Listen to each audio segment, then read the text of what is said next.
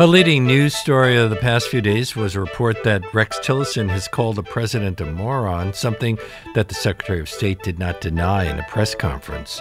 In response to that report, the president tweeted, "Why isn't the Senate Intel Committee looking into the fake news networks in our country to see why so much of our news is just made up, fake?" Mr. Trump has frequently attacked the news media and suggested expanding the libel laws, and this has led many to be concerned that he's calling for government censorship and that the First Amendment is under attack. So, for this week's Please Explain, we have decided to take a close look at the First Amendment and who else could we have invited other than Floyd Abrams, senior partner in the law firm Cahill, Gordon and Reindel, and the author, most recently, of the book, The Soul of the First Amendment. I'm very pleased to welcome him to our show today. It's good to see you again. It's good to be here. And during these Please Explain segments, we invite our listeners to join the discussion. You can give us a call at 212-433-9692. You can write to us on our show page at wnyc.org/Lopate or on Facebook or Twitter, where our handle is @LeonardLopate.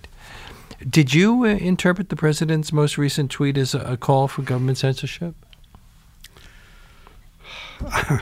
I interpreted it as a cri de coeur, as a primal scream, more than a call for action.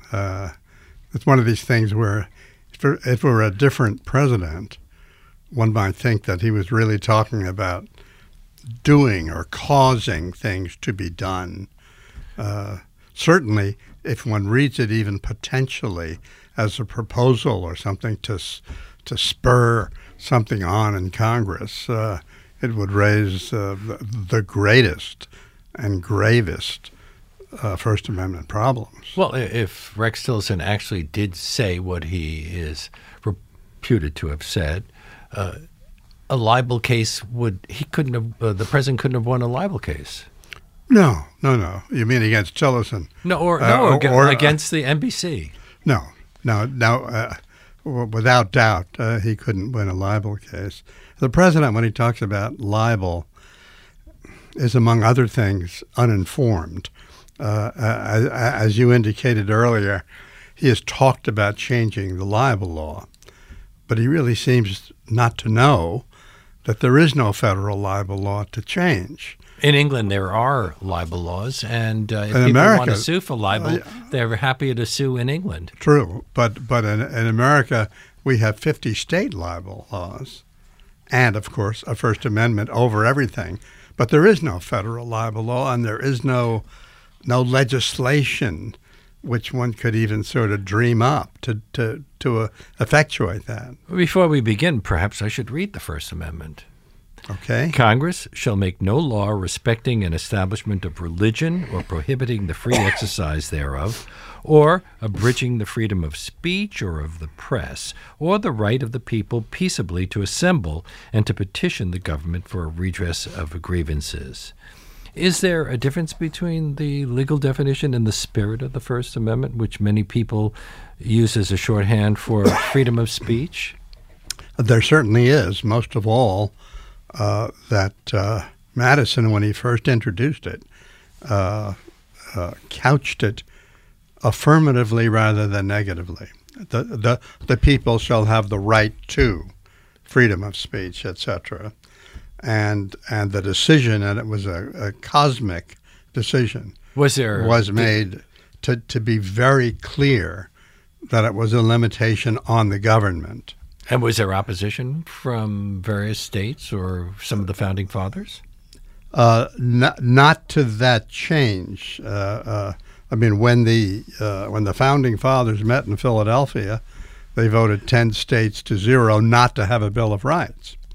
When that came up, and indeed even when it came up separately in Philadelphia about, why don't we just say the right of the press to be free shall be inviolable?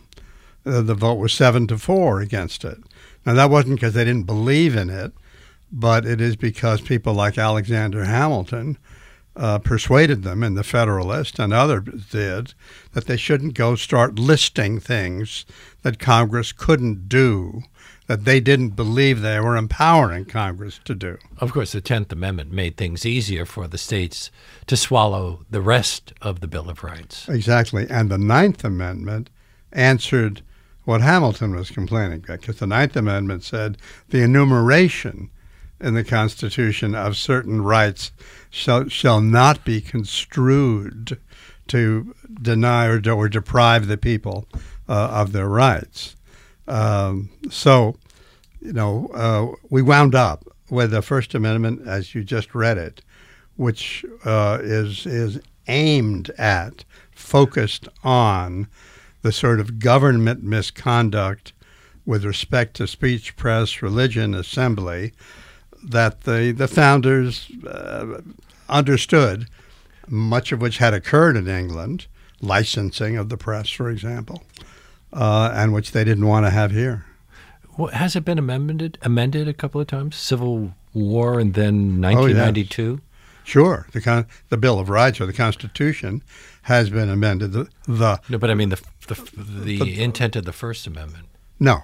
Do you think why was it placed first? Because it was thought to be the most important one? Well, that's what I say to judges sometimes. The truth is, it was initially third. As initially drafted, the first two amendments were dull as dishwater. They were about how many people live in each district, and those were voted down. But with that said, they really did care about free speech and press and the like. And if those first amendments, those early proposed amendments, had wound up in the Constitution, would we be talking about gerrymandering today? I haven't thought that out, and I'm not sure. I don't think it would necessarily avoid gerrymandering, because what they were doing was saying blank people per district. They weren't saying in so many words fairly chosen or not discriminatorily chosen for the purpose of electing this party or that party. Now, getting back to freedom of speech, we've had any number of cases where you have to wonder how strictly that has been applied. Eugene V. Debs was jailed for making anti-war speeches during the First World War. The Supreme Court has decided on a number of books as whether they should be accepted as being under the purview of free speech. The Supreme Court decided at one point that you can't yell fire in a crowded theater. So, falsely, how much have we really lived by the First Amendment over the history of the United States? Well, let me put it this way. I think we have a broader, more enforced First Amendment now than we probably ever did throughout American history. And it's not absolute now. But when you think of it, they passed the Alien and Sedition Act within 6 months of adopting the Bill of Rights. So we had the single most repressive law of Congress days, so to speak, days after the First Amendment was adopted. But then the Supreme Court reversed that. No, it didn't. No, it didn't. And in New York Times against Sullivan, 1964, Justice Brennan said the verdict of history is that the Sedition Act was unconstitutional, but the Supreme Court never ruled that it was. My guest is Floyd Abrams. His book on the First Amendment, The Soul of the First Amendment, is published by Yale University Press. This is WNYC, WNYC.org. I'm Leonard Lopate. We invite your calls, 212-433-9692. You can write to us on our show page at WNYC.org, on Facebook or Twitter, where our handle is @LeonardLopate. How has the Supreme Court generally treated the First Amendment? I'd phrase it almost chronologically. They didn't treat it at all for the first 100 years. We didn't have any cases in the 19th century. It was World War I. It took till then, and cases like the Debs case, for the court to start even to address it. And then, as you pointed out correctly earlier, often to reject the First Amendment and gave very strong First Amendment claims. And so the beginning of it on the ground legally was the dissenting opinions of Brandeis and Holmes in the 1920s. The First Amendment doesn't cover what has been called obscenity, and there were a Correct. number of cases. There was the Ulysses case. There was the Fanny Hill case. Right. There have been a number of film cases. Well, it's true, but the other way to say that is that the Ulysses case was finally won. I mean, you're quite right. Ulysses was kept out for years and years. There's another Memoirs of Hecate County. Exactly, but those cases, it took time. It took into the night. I mean, the Ulysses case was a district court case affirmed by the Second Circuit in the 1930s, and then the what was once obscene started to not be obscene in the 50s and 60s. Although one Supreme Court justice said, "I know obscenity when I see it." That's what Justice Stewart said. May not be able to define it, but I know it when I see it. Which has a kernel of truth to it. The problem with it is that that's no rule of law, right? I mean, how do I know what he thinks violates the First Amendment?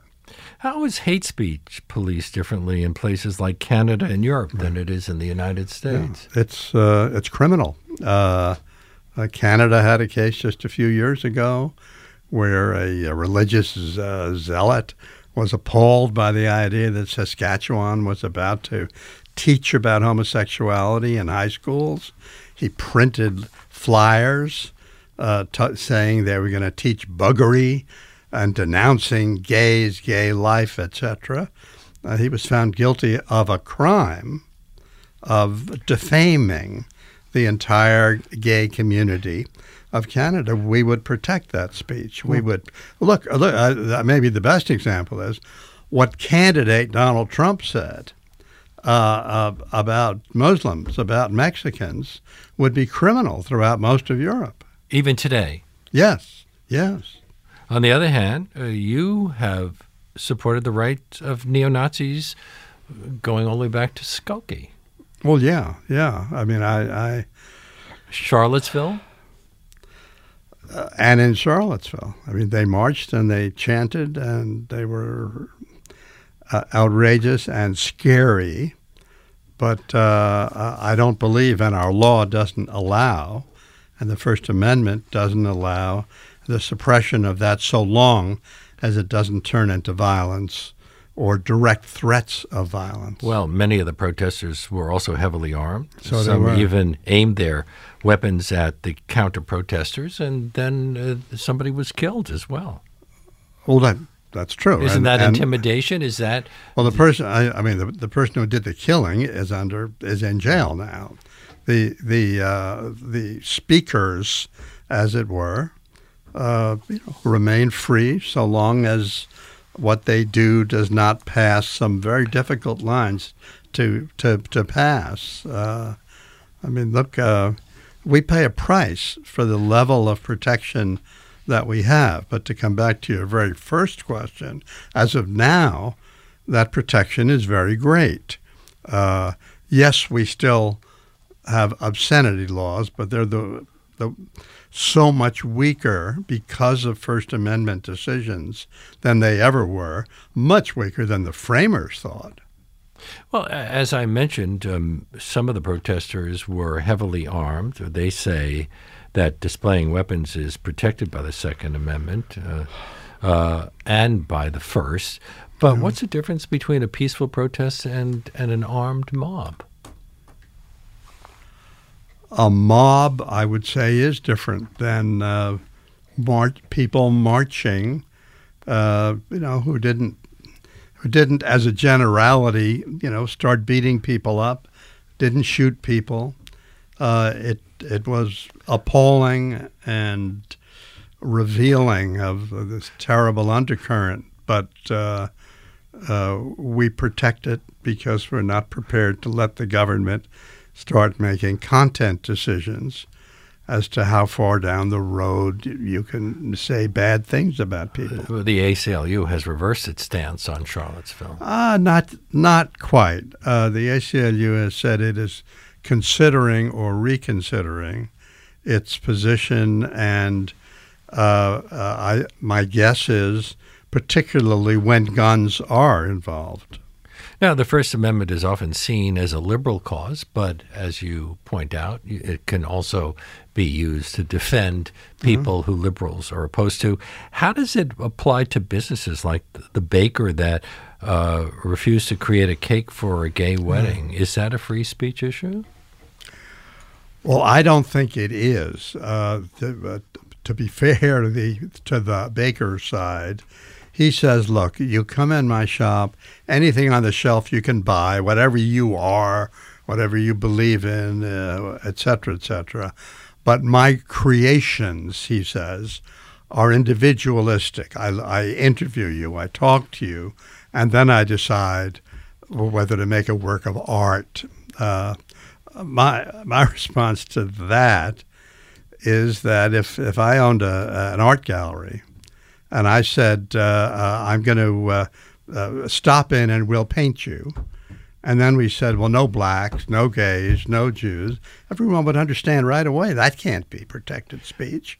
On the other hand, I studied with a famous artist in the past who said that he would interview people who want to buy his paintings, and he wouldn't sell them to everyone if he felt that they didn't really understand what his work was about. And the interesting question there would be, suppose his policy was not as you've described it. Suppose the policy was, I don't believe black people, I don't believe Hispanics get it, so I won't sell to them. I don't think anybody would think that is protected by the First Amendment. In any event, I don't. I'm speaking to Floyd Abrams. We're talking about the First Amendment on today's Please Explain, and his book from Yale is called The Soul of the First Amendment. We will continue this conversation after we take a little break and take some of your calls. Our number here is 212-433-9692. We'll come back talking a bit about Citizens United. Again, 212-433-9692. You can write to us on our show page at WNYC.org or on Facebook or Twitter, where our handle is @LeonardLopate. And we are back with Floyd Abrams, his latest book, The Soul of the First Amendment, published by Yale University Press. We invite your calls at 212-433-9692. You can write to us on our show page at WNYC.org/Lopate or on Facebook or Twitter, where our handle is @LeonardLopate. Let's take a call. Tracy from Fairfield, Connecticut, you're on the air. Hi, thank you. I love all your new shows on your channel. Listen, I want to know, why isn't a death threat considered a hate speech? I mean, people shouldn't be allowed to threaten other people's lives and just get away with a little, oh, sorry, didn't mean it. Well, that's my question. Yeah. Okay. It is a sort of hate speech. The problem is that we protect hate speech. Now, we don't protect death threats, which are sort of immediately credible, likely to occur. I mean, basically what our law says is if you are inciting to violence and it's really going to happen, there is something called a true threat, and a true threat is not protected by the First Amendment. But it's got to be very clear and meant as that's something I'm really about to do, and believed by the person who's making the threat as something more than just fun to be outrageous. Thank you for your call. Can you talk about your role in the Citizens United case? Sure. It was seen as a boon for the wealthy to influence politics. Isn't there a compelling reason to limit the amount of influence the very wealthy can have in politics when the rest of us can't have that kind of influence? Well, the issue there, as well as an earlier case, Buckley versus Vallejo in the 1970s, is that was an abortion case, wasn't it? No, that was a case which said that individuals can spend as much as they choose to on elections. Contributions can be limited, but not, quote, expenditures, unquote. So Citizens United expanded or clarified or whatever that, saying corporations also. Look, we have a real problem of inequality and a problem of allocation of resources. Whether we ought to deal with that by effectively limiting speech, even of the wealthiest, is what these cases are about. What is the justification for the rationale that corporations are people and have the right to free speech? Well, first of all, I spent a lot of my life representing corporations that publish newspapers and corporations that put people on the air and corporations that do all sorts of things where no one ever imagined that because they were corporations, they would not get First Amendment protection. The rationale is not that corporations are people, but that the government can't prevent speech, and in particular, political speech, and most of all, speech about who to vote for. So because those are so sensitive that we just will not let Congress or politicians or even elected people make those calls, and that's what the court has said, and I agree with that. President Obama spoke out against the Citizens United ruling, arguing that it could cause foreign money to influence elections. And the Supreme Court made clear within a year or two that it didn't apply to foreign money, that we have another body of law. I mean, law isn't always that clear. It's like, 3 or 4 dimensional chess. On the one hand, we say we protect political speech and the government can't get involved. At the same time, we say we treat foreign money differently than American money because we're concerned about, I would say now, exactly what happened in the 2016 race. Well, we're learning that thousands of Facebook ads were targeted at Americans that have been linked to Russia. Russia, yeah. Is this the kind of foreign influence protected because of the Citizens United case? No. I mean, not because of Citizens United. The Russian involvement raises even more sophisticated or difficult cases. A lot of that money went to places like RT, the Russian-funded television station, which we can all get on cable, or other press-like entities which adhere to and support and embody what Russia would like to have happen.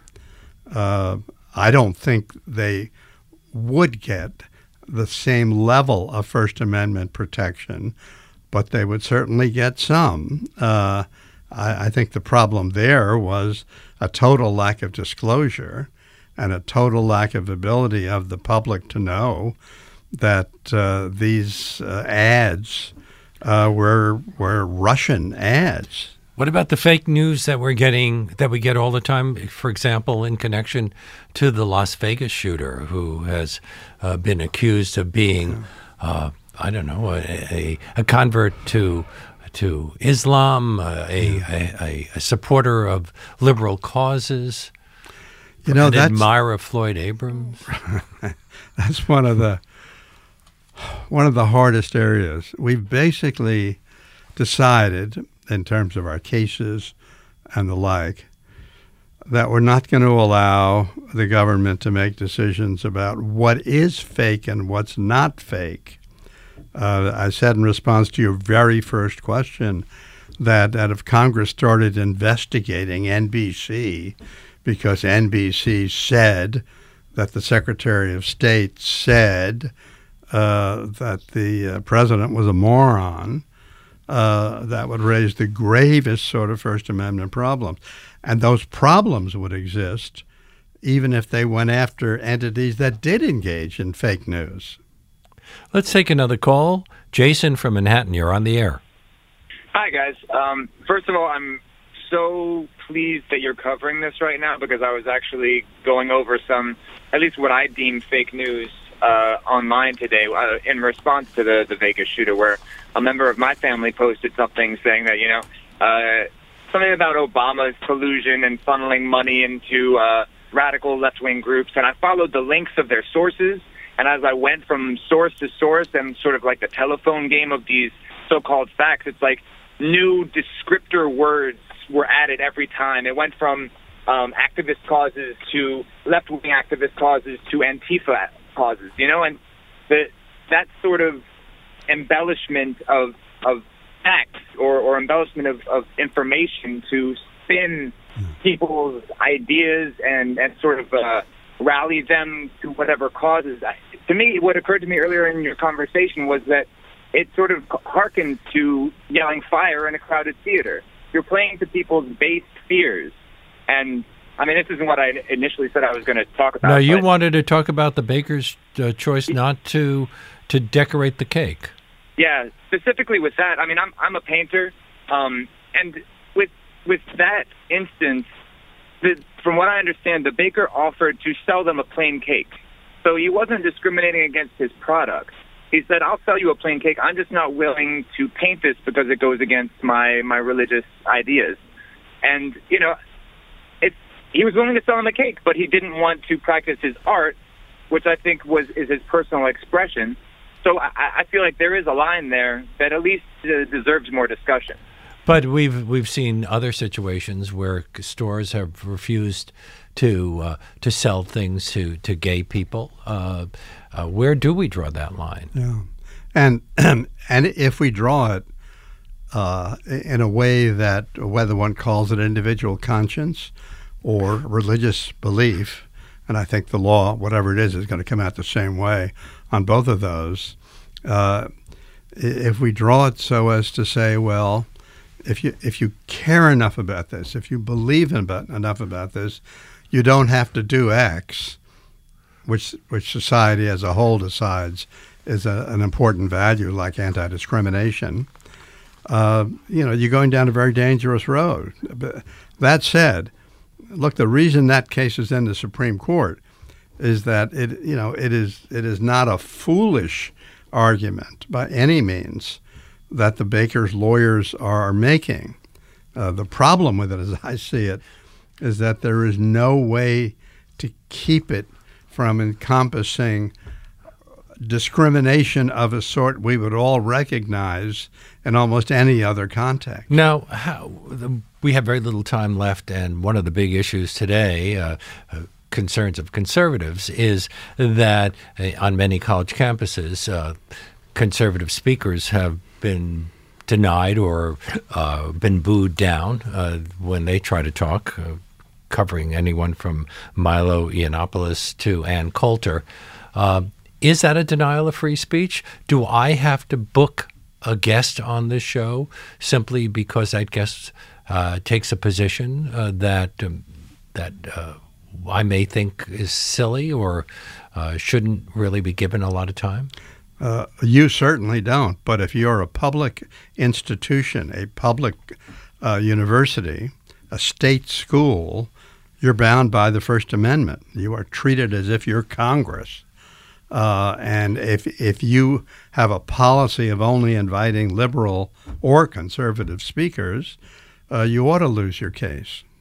So what is your position on what's going on in places like Berkeley? I think it's a major problem. I think, to oversimplify it, but nonetheless, I think the conservatives are basically right in saying on this one, we're having difficulty even having a chance to voice in the same place people who disagree with us voice our opinions. Now, some of it, to be sure, is just being done for the show and to show up the left and to make trouble, etc. But that's not everything. And I think universities will continue to have great legal problems and should if they basically are so slanted to one side of issues of public import that the other side can't be heard. In just a minute, you were a supporter of Daniel Ellsberg's release of the Pentagon Papers. Would you also support Edward Snowden? I have mixed feelings about Edward Snowden. I think that his revelations about domestic surveillance were extremely valuable and that he deserves all the credit he's gotten. I don't think he ought to get credit for revealing documents that showed we were listening to overhearing telephone calls of the president of Russia or the president of Brazil. I think that does harm national security. Floyd Abrams has litigated First Amendment cases ranging from the Pentagon Papers case to the Citizens United, taught as a visiting lecturer at Yale and Columbia Law School. His latest book is called The Soul of the First Amendment. It is published by Yale University Press, and it has been my great pleasure to have him as our guest today on Please Explain, a look at the First Amendment. Thank you very much.